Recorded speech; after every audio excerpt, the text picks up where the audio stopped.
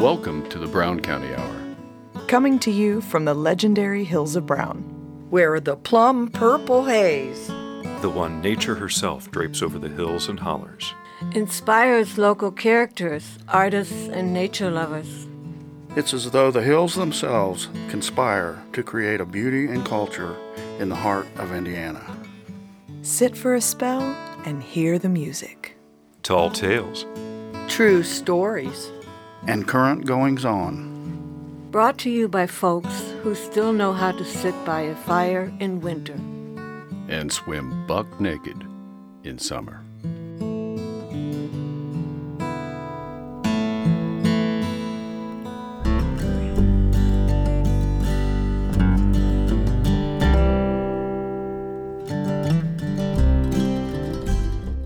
Welcome to episode 68 of the Brown County Hour. This is Carrie Ray. And Dave Seastrom, along with the rest of the crew. This month, our musical guest is Bigfoot Yancey. We'll share a few tunes from their CD, Hills, and then we'll listen to the conversation we had with them. Vera Grubbs shares an interview with Phil Simms about Purple Martins. We have a conversation with the Beta Teens about their proposed skate park. Dave Seastrom reflects on tourism in Brown County, and Jeff Tryon shares his essay on the Brown County Car Wash. We have another For a Song from Carrie Ray. Alan Berkmeyer fills us in on the children's auction, and we'll share our conversation with tree climber Sarah Lytle. We begin the show with an interview we had in our studio with the band members of Bigfoot Yancey.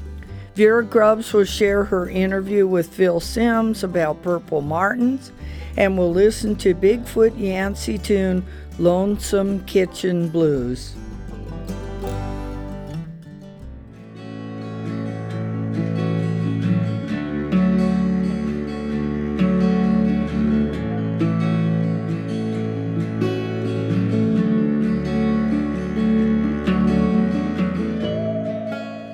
Well, it is my distinct pleasure to have with us this evening Bigfoot Yancey, and we have all four members of the band sitting right in front of me. They're about to do a gig tonight here in Nashville, and I'm going to ask them to go around and introduce themselves and tell us what musical instruments they play.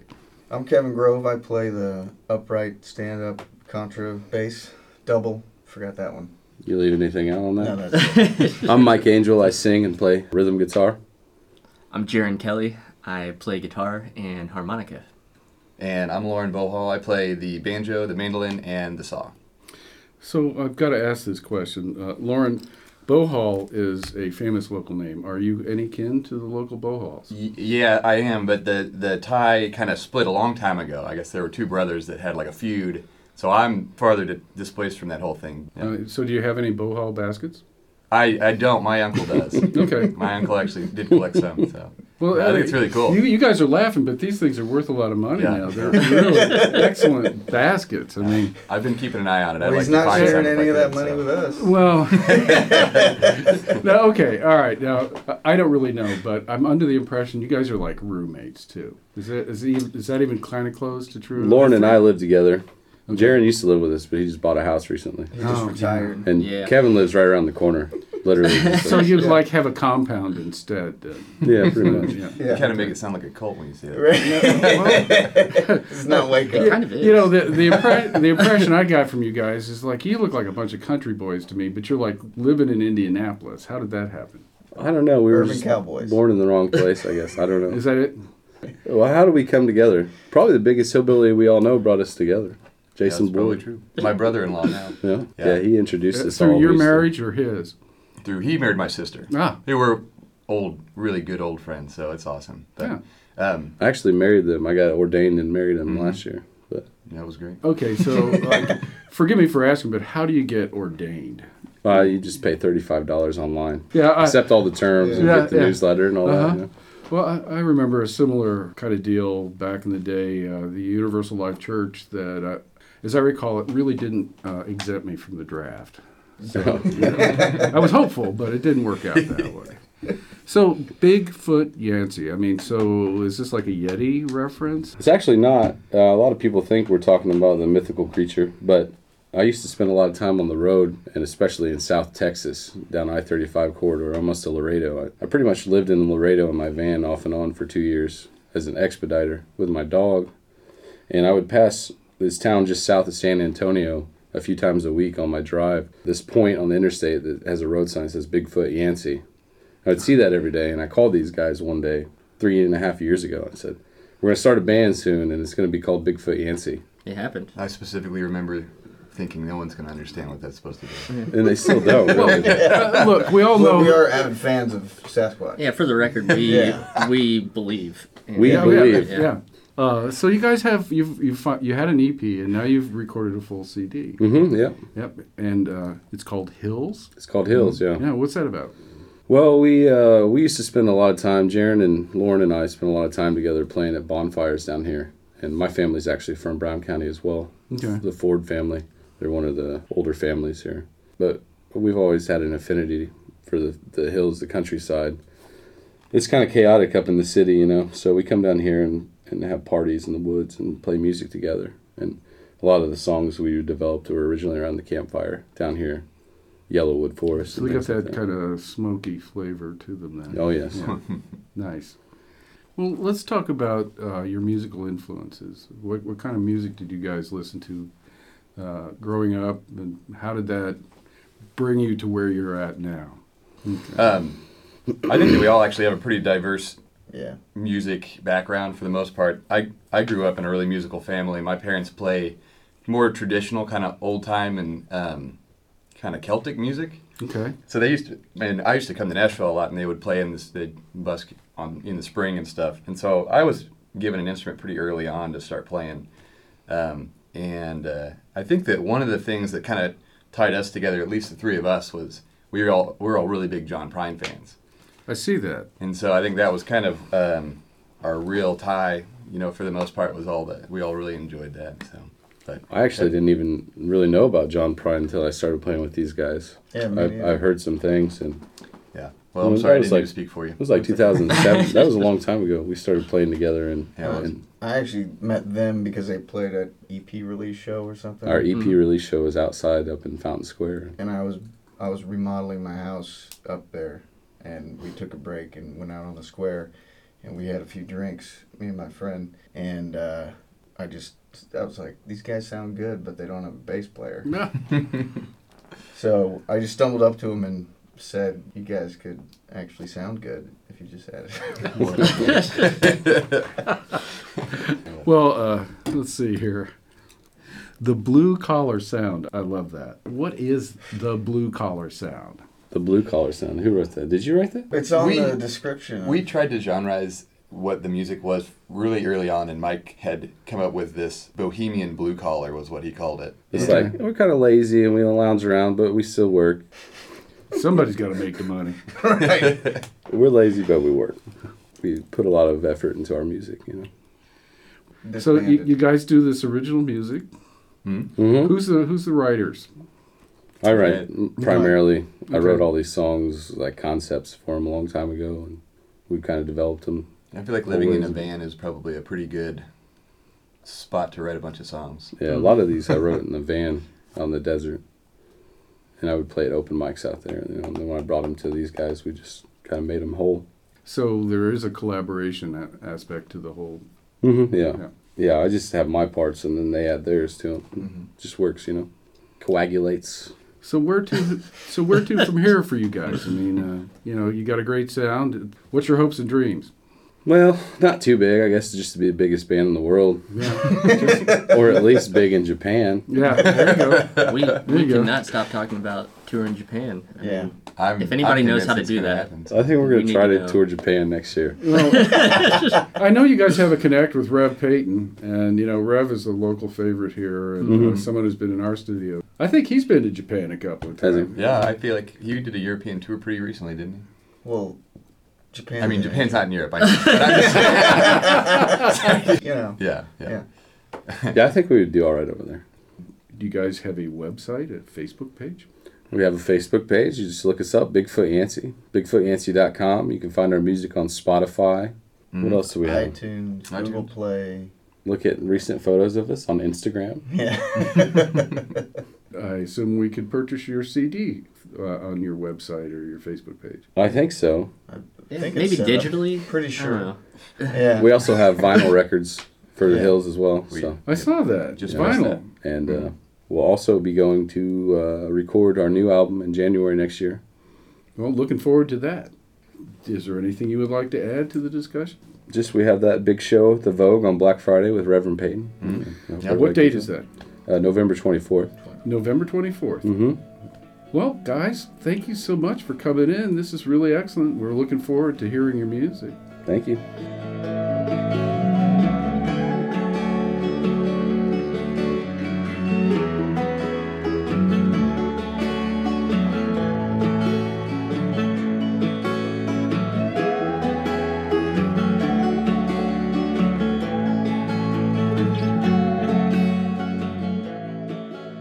This is Vera Grubbs with the Brown County Hour and WFHB. I have the privilege today to talk to Mr. Phil Sims, and he has a very special hobby.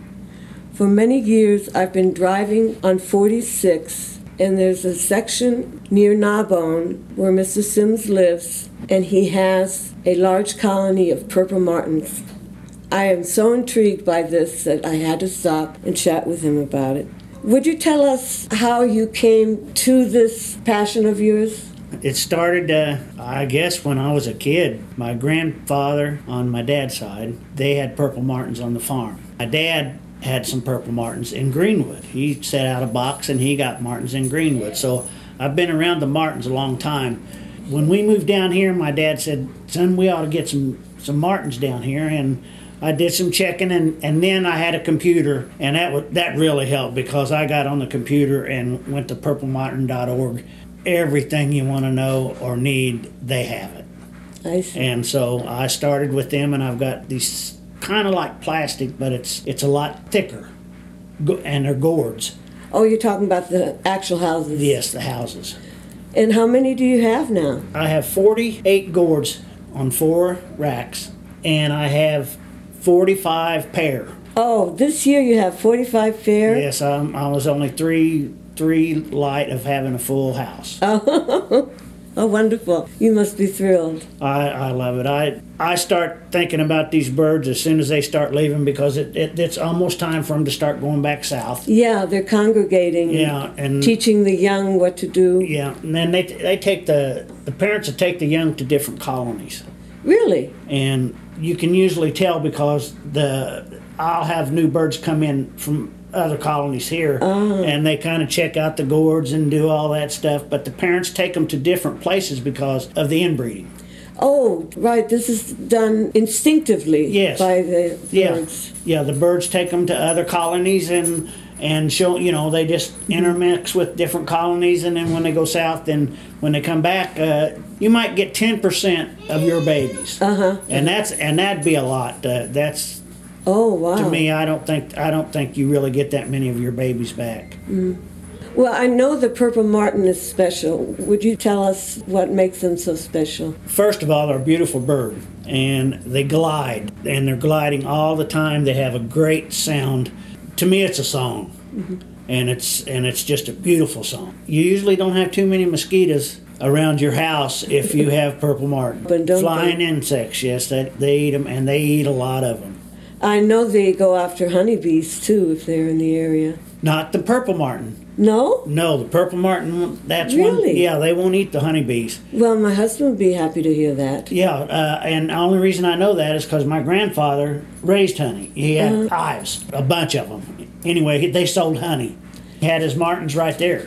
He never had that problem. So what is your routine for handling the 40-odd birdhouses on the 4 different poles? At the end of the season, I lower all the gourds, and I take the gourds off, and I clean out the nest, and clean them up real good, and then I just put them in the garage. They set all winter, and then in the spring, I start back by putting red cedar chips and some pine needles in the bottom, just to have a little bit of a nest started, or a better floor than the plastic. Then I put them back out and hang them up in early March.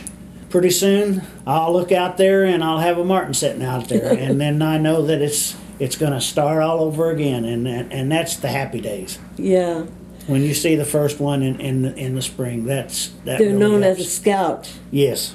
I can remember a February some time ago, and there were maybe February 28th or something, and I saw scouts that early. What times have you seen them? The earliest one I've seen them in late February, but it was farther south. Now, in about the 2nd, 3rd, 4th March, then I'm starting to look.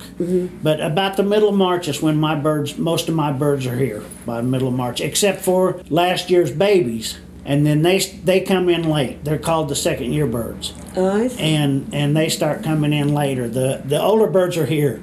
Probably a good maybe 6 weeks before the young birds start coming. Our birds around this area go to Sao Paulo, Brazil, South America. It's hard to realize how far these birds fly. Yes. The birds are pretty important to me. They've been a part of my life for a long, long time, even when I was little.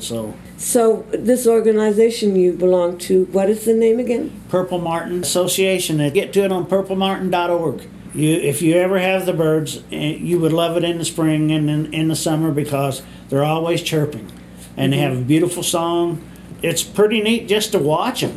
Acrobatic flyer. I think that's part of the intrigue with them too, is just the way they fly. Well, thank you, Mr. Sims. I've really enjoyed our little talk today. Well, I'm glad to talk to you about it.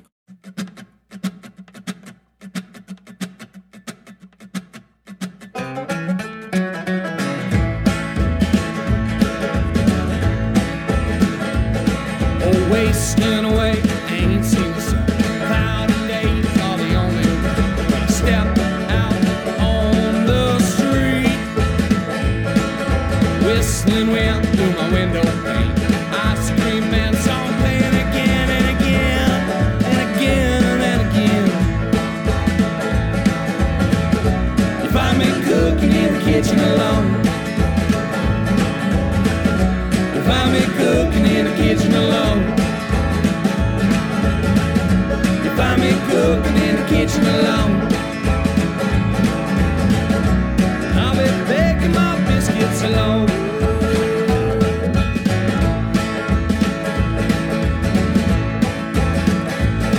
Old neighborhood ball, my best friend, right around the corner, there and back again, and again and again.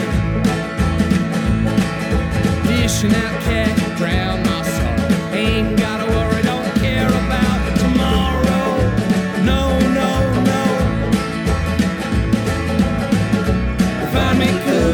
Kitchen alone. You find me cooking in the kitchen alone. You find me cooking in the kitchen alone. I'll be baking my biscuits alone.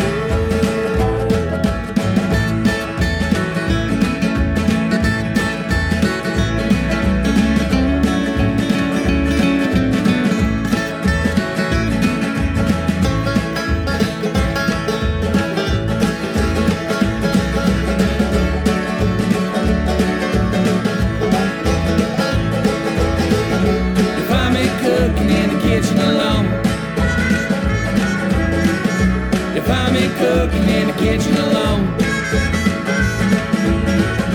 You find me cooking in the kitchen alone. I'll be baking my biscuits alone.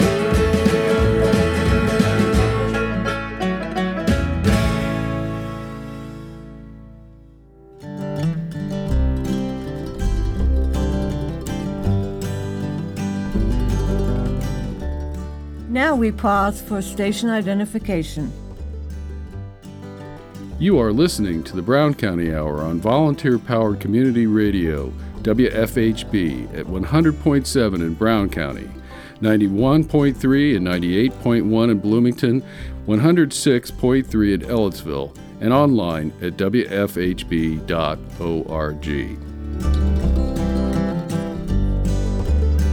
We begin this segment with the conversation we had with the Beta teens about their proposed skate park. We have a Jeff Tryon essay called Brown County Car Wash, Carrie Ray brings us another Forest song. Alan Burkmeyer shares some information about the children's auction, and we'll close with the Bigfoot Yancey tune, Blue Clouds. The third annual Abe Martin Bazaar will be held Saturday, November 11th at the Brown County History Center on East Gould, north of the courthouse, from 10 a.m. to 4 p.m. The bazaar will feature local Brown County arts and crafters offering a variety of items for sale. Well, we have a whole group of Beta people in here, and I'm just going to let everybody introduce themselves, and we've got a couple of different topics that we're going to hit on: what Beta does and what Beta means and all of those things, and we're also going to talk about the skateboard park. Who would like to begin? Christy? I'm on the board of the Beta Teen Center, and Beta stands for Brown County Enrichment for Teens Association, which is kind of a stretch of an acronym. It is, but we have I wouldn't say a room full of teens, but we do have a good smattering of them. Yes, we do. So what does your group do? When do you meet?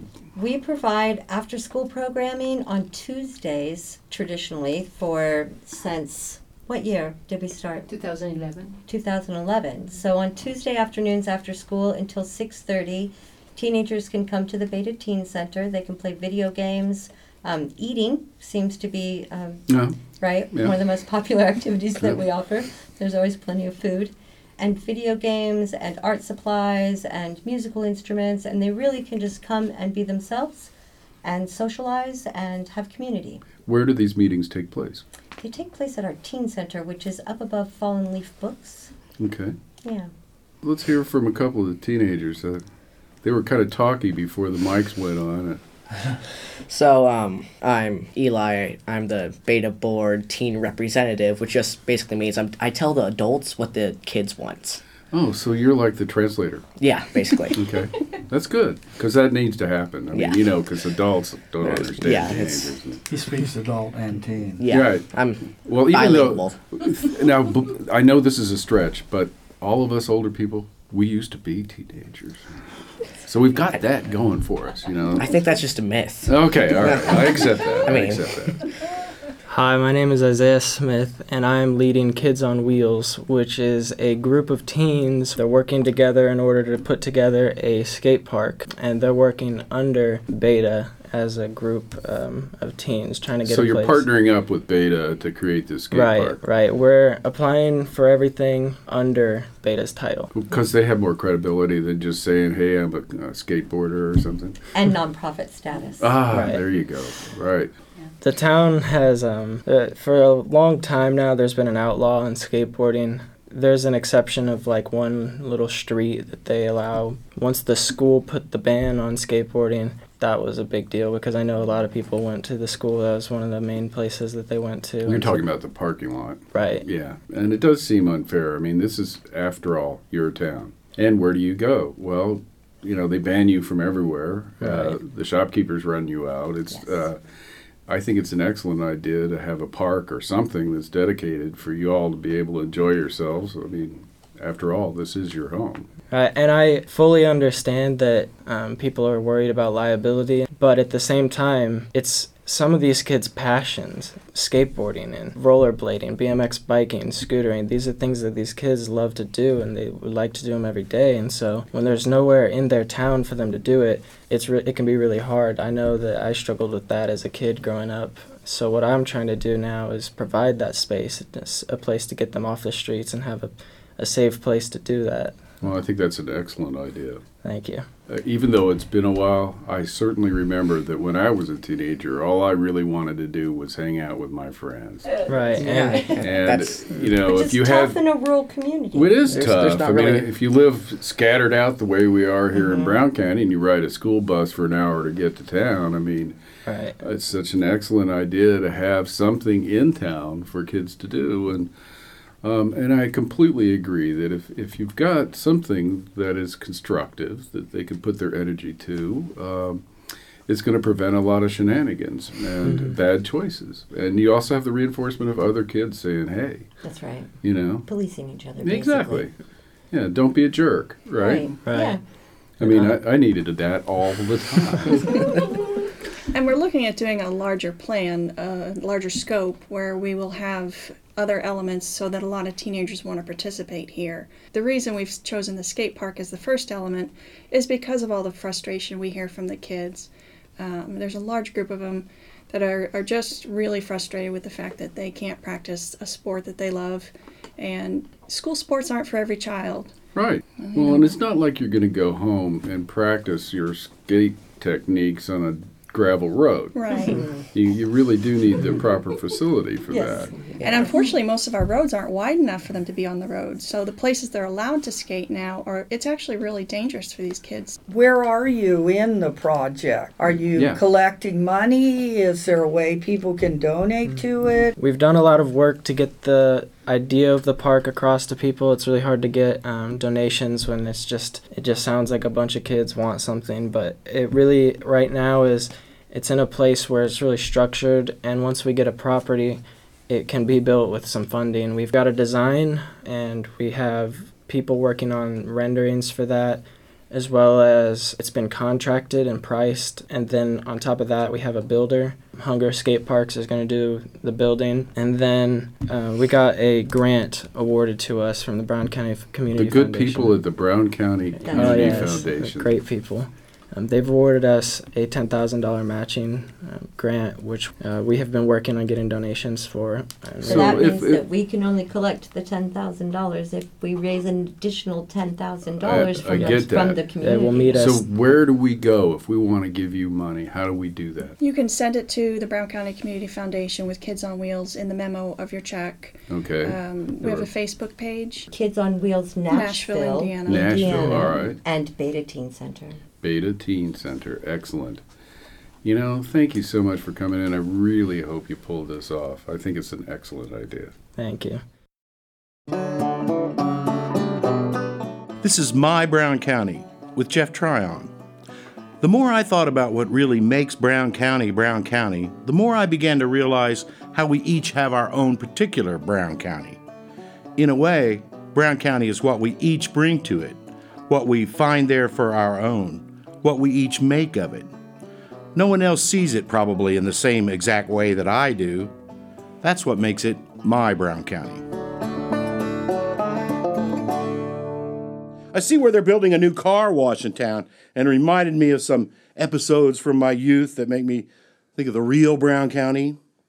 When I was little, many of the roads in Brown County crossed creeks by means of fording, such as it is today on Yellowwood Road or Jackson Creek Road.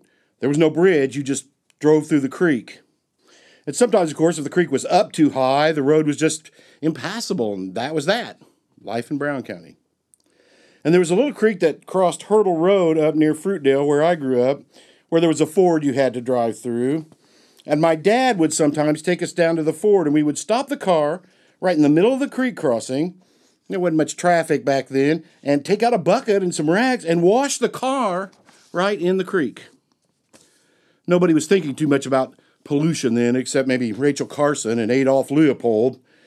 We would wet the old Chevy down and soap her up and then rinse her off, letting everything run merrily downstream. We didn't think anything of it. We thought that's just how everybody washed their car, I guess. We'd never been to a real car wash. Sometime back in the 80s, a friend of mine had a workshop near Nashville, and it was kind of on a hill, and there was a small pond down behind it. And his brother had parked on the hill part of the driveway, and I guess his parking brake let loose, and the truck rolled backwards all the way down into the pond. And everybody came running out of the shop, and his brother ran and got the camera and snapped a photo of the truck floating in the pond. And for years, that hung on his bulletin board with the little title, Brown County Car Wash.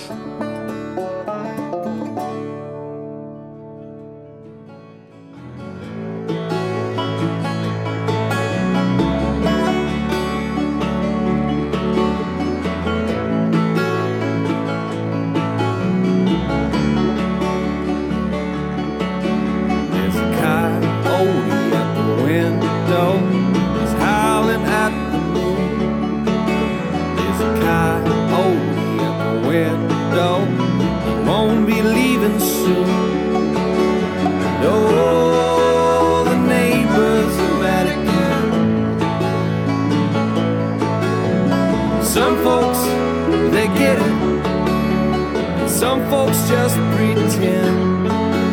Old coyote singing in the wind.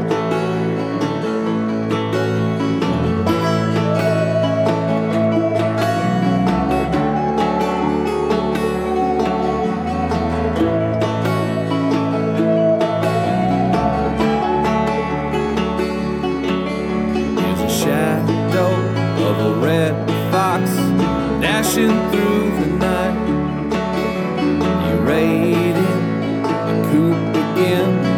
He won't eat tonight. As all the pitchforks and torches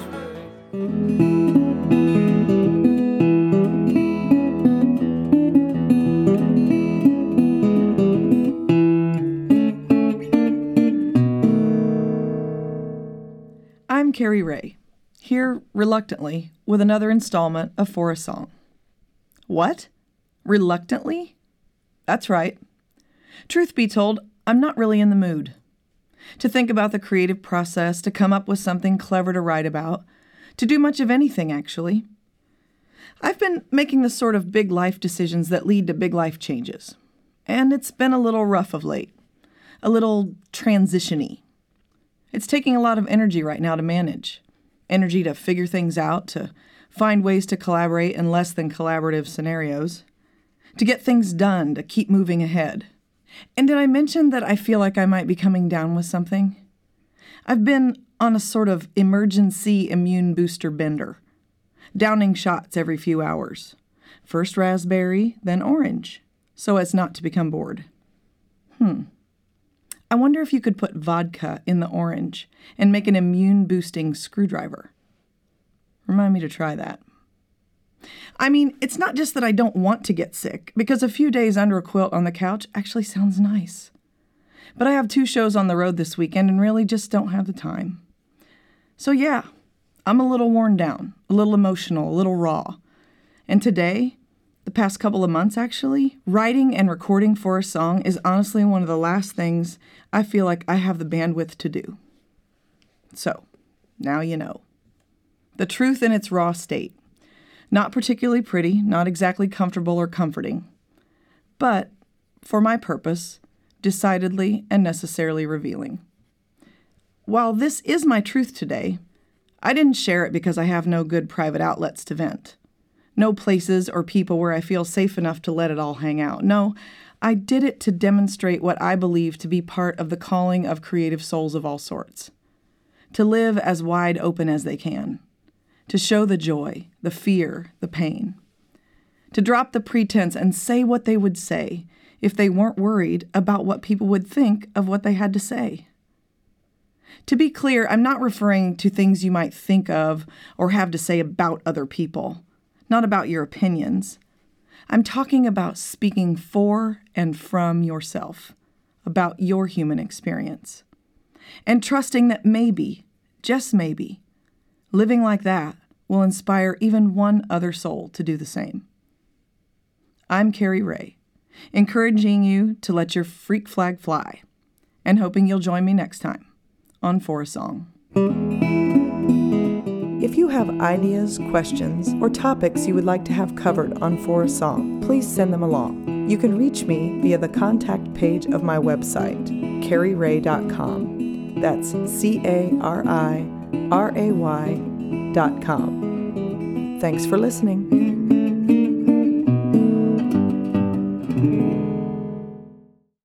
Well, this is the 40th annual Brown County Children's Auction. It's been going on for years and years. Once again, it's always held on the first Friday of December at 6 p.m. at the Out of the Ordinary. And every year we take all the money we raise, and 100% of it goes to buy kids' clothes here in Brown County, so that every kid can go and get a new set of clothes for school coming back from winter break. So that's always been the idea, and we're just continuing that. You know, we've had a lot of success. We sat down and did the math the other day, and over the last 40 years, we've raised like $600,000. We generally raise around $15,000, and it's all donations. People come in, and we have the live auction, and it's a lot of fun, and it's great. Goes for a great cause, and all the money stays here in the county. You can find us on Facebook Brown County Children's Auction. I think it's 40th annual Brown County Children's Auction this year. So you can find us there. From there, you can get to our website, which we're going to start updating here pretty soon with the list of auction items. Our Facebook page also has, whenever someone donates something, that gets thrown up onto the page as well. And you donate by, you can take anything to PNC Bank or Out of the Ordinary, or drop us a line on Facebook and we'll come out and get it. So, I mean, it's very easy to donate. We're always looking for donations, cool stuff. We get everything from art to, right now we have FFA just donated a huge weekend overnight stay for 25 people at their cabin up north. And then we just got Otter Creek Golf Course, gave us $350 value package of golf. We get, artists in the community every year we get original art. It's all across the board, and it's all really neat. Every year, we are always going to get something new and cool and Brown County local, and it's always a lot of fun. Donations start rolling in usually early November. Bring them on down. We're looking for as much stuff as possible. The 40th annual Brown County Children's Auction, December 1st, 6 p.m. at Out of the Ordinary.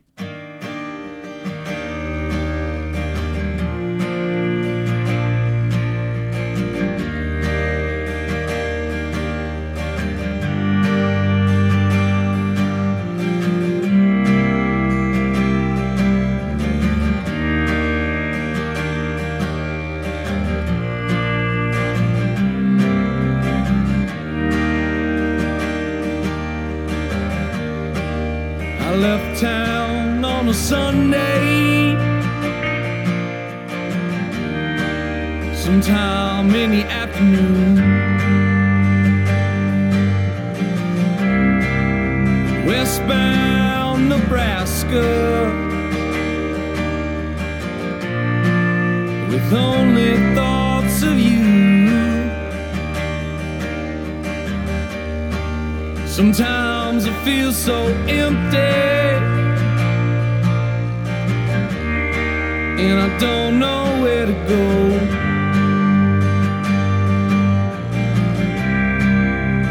Living in my shell,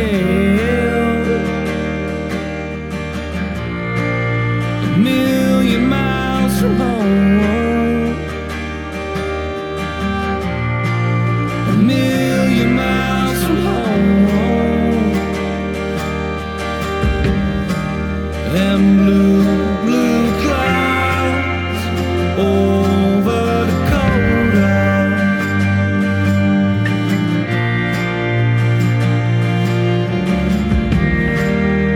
and I got you smiling over my shoulder.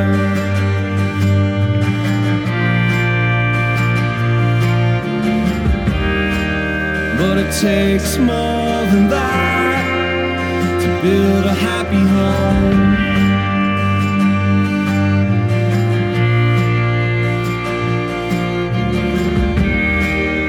So when the autumn comes, we're both waking alone.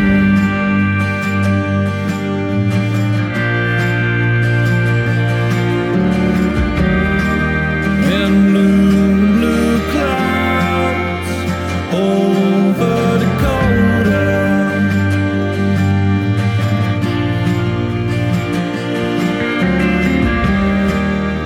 and I got you smiling over my shoulder.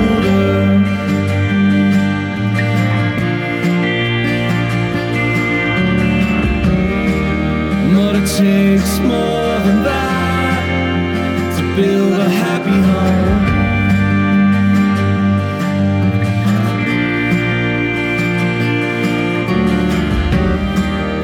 So when the autumn comes, we both wake alone, both wake alone.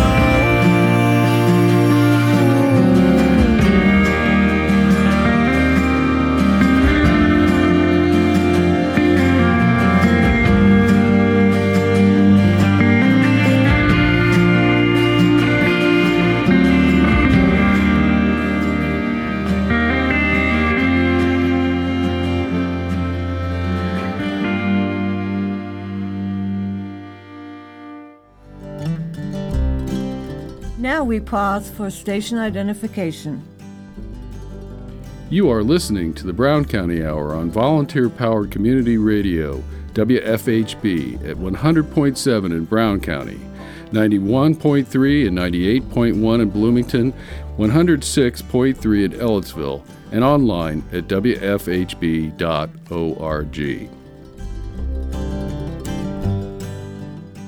In our final segment, we begin with Sarah Lytle.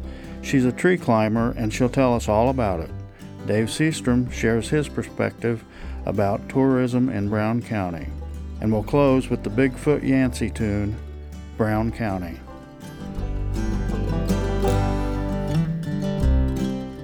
It's our pleasure to have Sarah Lytle in our studio this evening, and she is a tree climber, and there's just something absolutely wonderful about that. Hi, Sarah. Nice to meet you. Hello, Dave. It's nice to meet you. So tell us about this. I mean, is this a profession? Is this a vocation? Is this a recreational activity? Or Yes to all of the above. Okay. It started out recreational, and in 2007, I became a basic tree climber. And 2011, a facilitator. Bought some equipment, high-risk insurance, felt like I had enough time on rope, enough hours that I could start taking other people up with me. So there's a school that you go to? There are different places for training. I went to Blue Ridge Tree Climbing in the Blue Ridge Mountains of Virginia with Bob Ray for my basics course. The facilitation course was with Earthjoy in California, Kentucky. It's really a place. It's across the river from Cincinnati. And you can go out west. There are places in Colorado, Georgia. Just Google, recreational tree climbing, and you'll learn more. There are organizations that are global, Tree Climbing International, and Global Organization of Tree Climbing, and rec climbers, professional arborists that do it, as a sport. Some of the businesses actually train scientists and botanists to go into tall trees in the rainforest and out west to gather specimens. Somebody has to study get the canopy. Correct. The canopy and the life that's in there.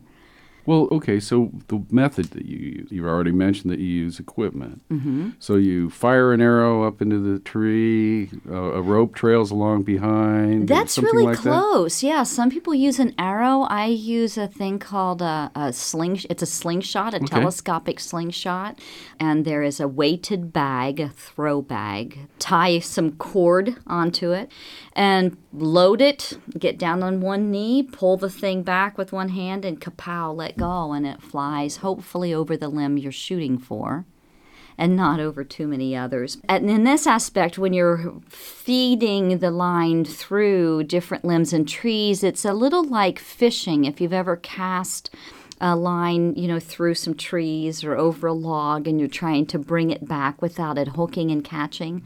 So there's a bit of skill and art to that.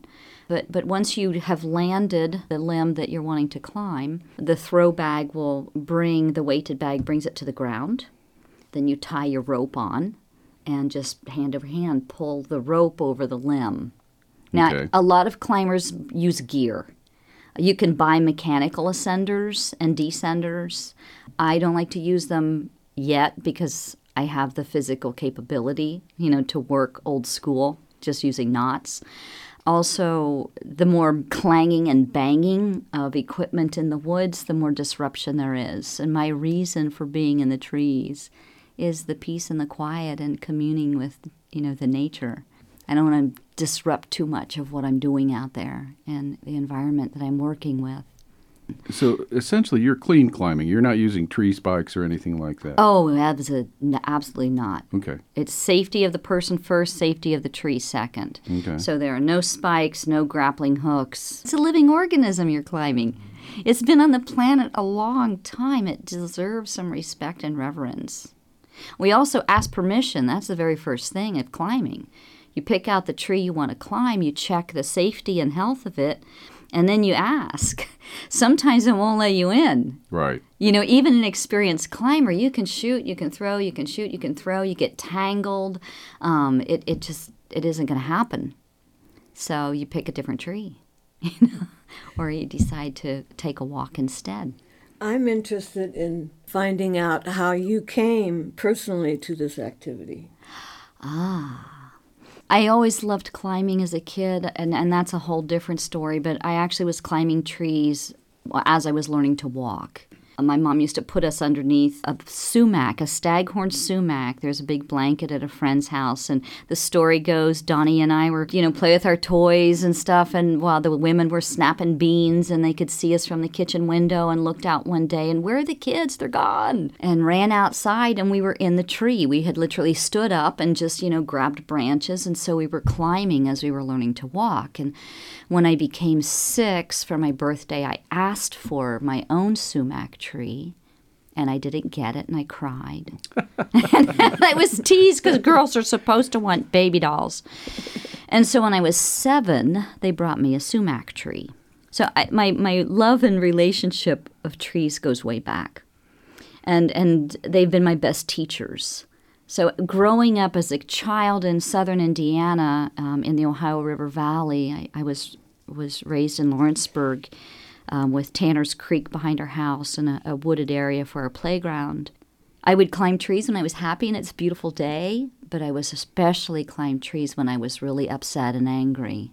I'd run down the woods and I would just jump and grab what limb I could and start climbing.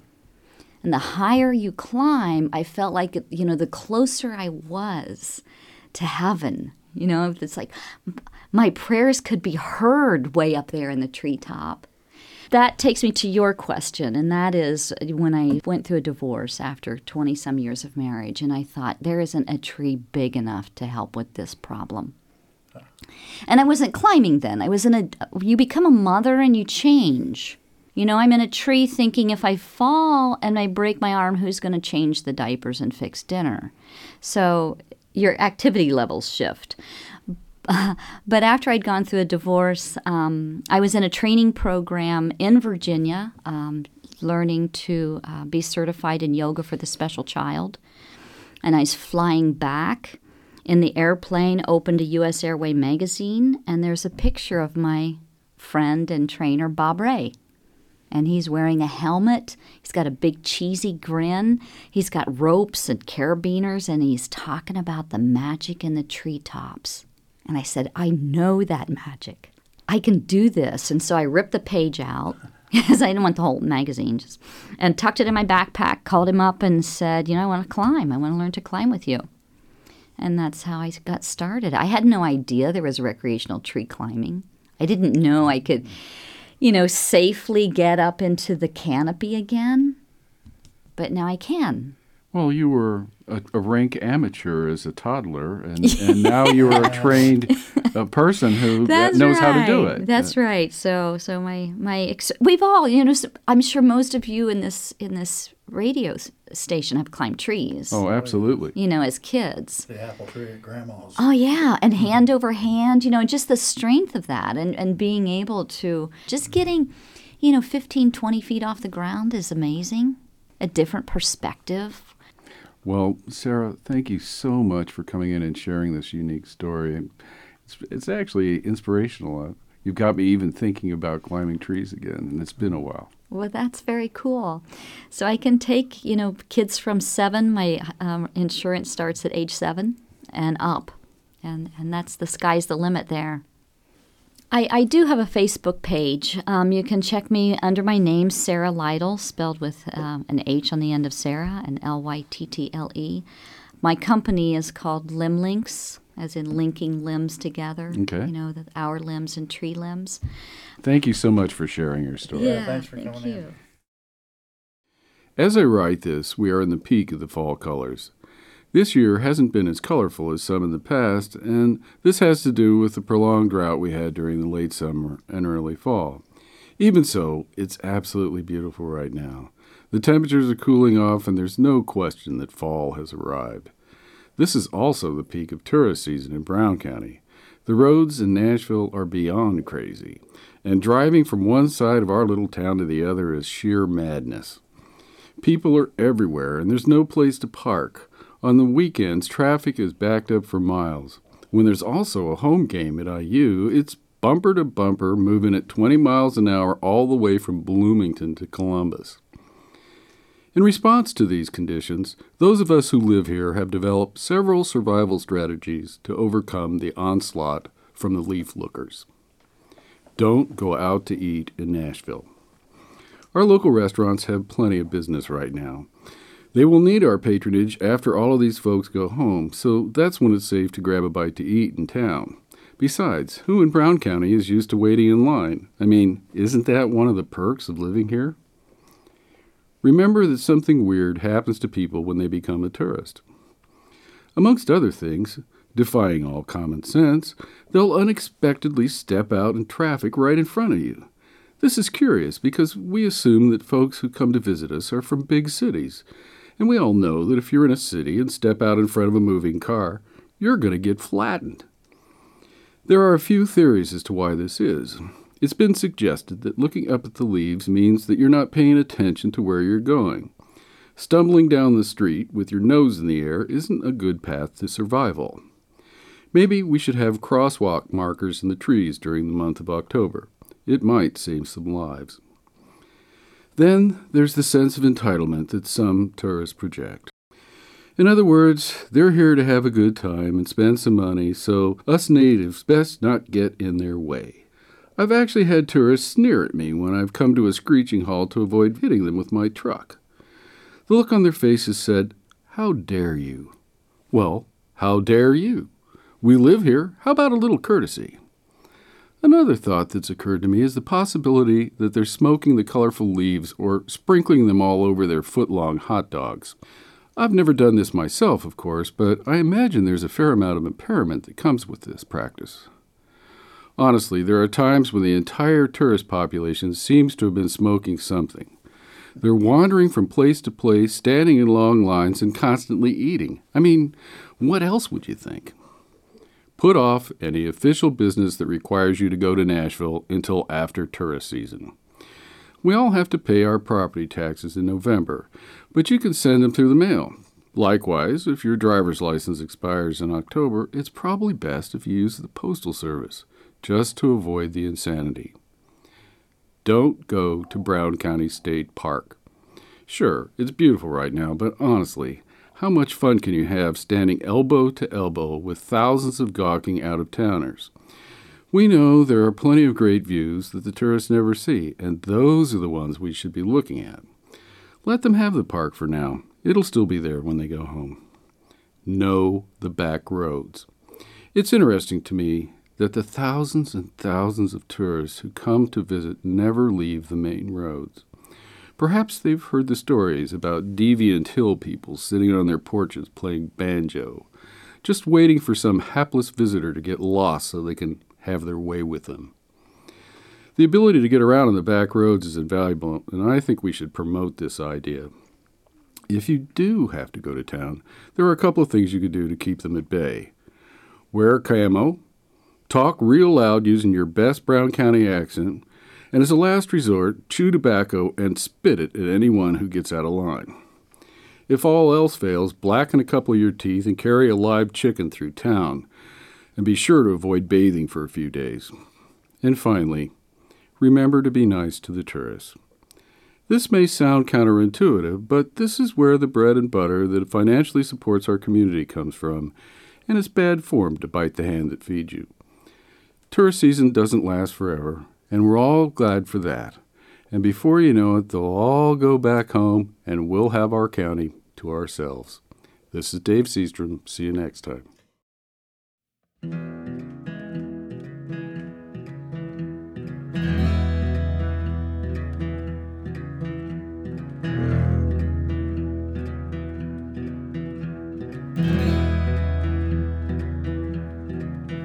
I went walking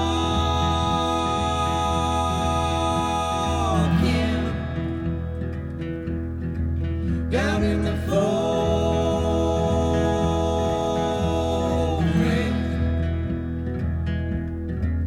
out in the foothills,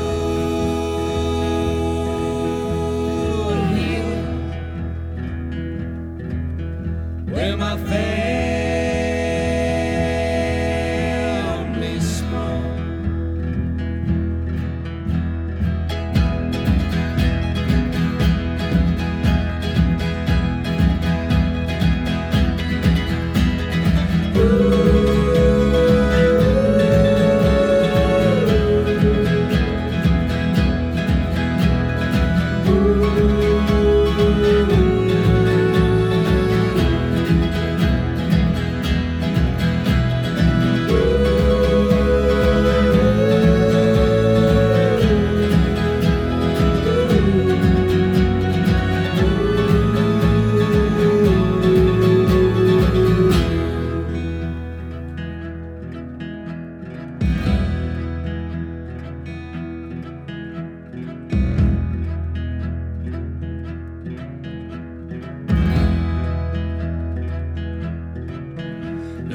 bright lights on the horizon.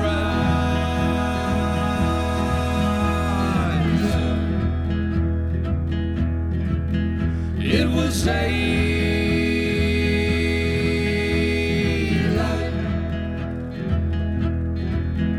when the night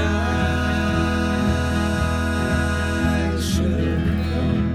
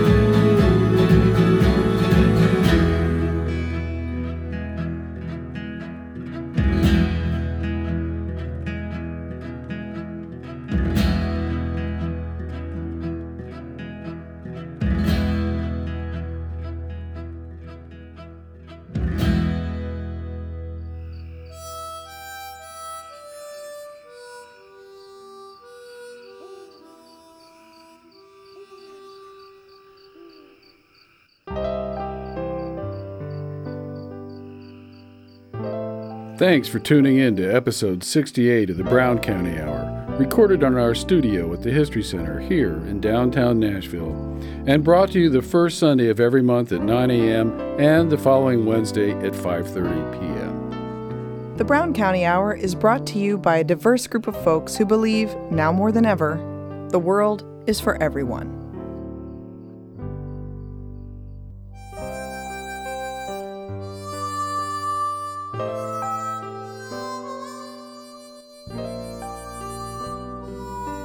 This show was produced by Chuck Wills, Pam Rader, Rick Fettig, Vera Grubbs, Carrie Ray, and Dave Seastrom.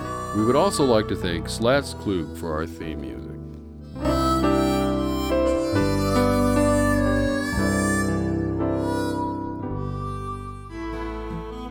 You have been listening to the Brown County Hour, coming to you from deep in the woods of Brown County, Indiana. Celebrating the arts, culture, and nature that make this such a unique community. Visit us online at browncountyhour.com. The Brown County Hour is a production of WFHB. Volunteer-powered, listener-supported community radio for South Central Indiana. Take me back to my home, Brown County home.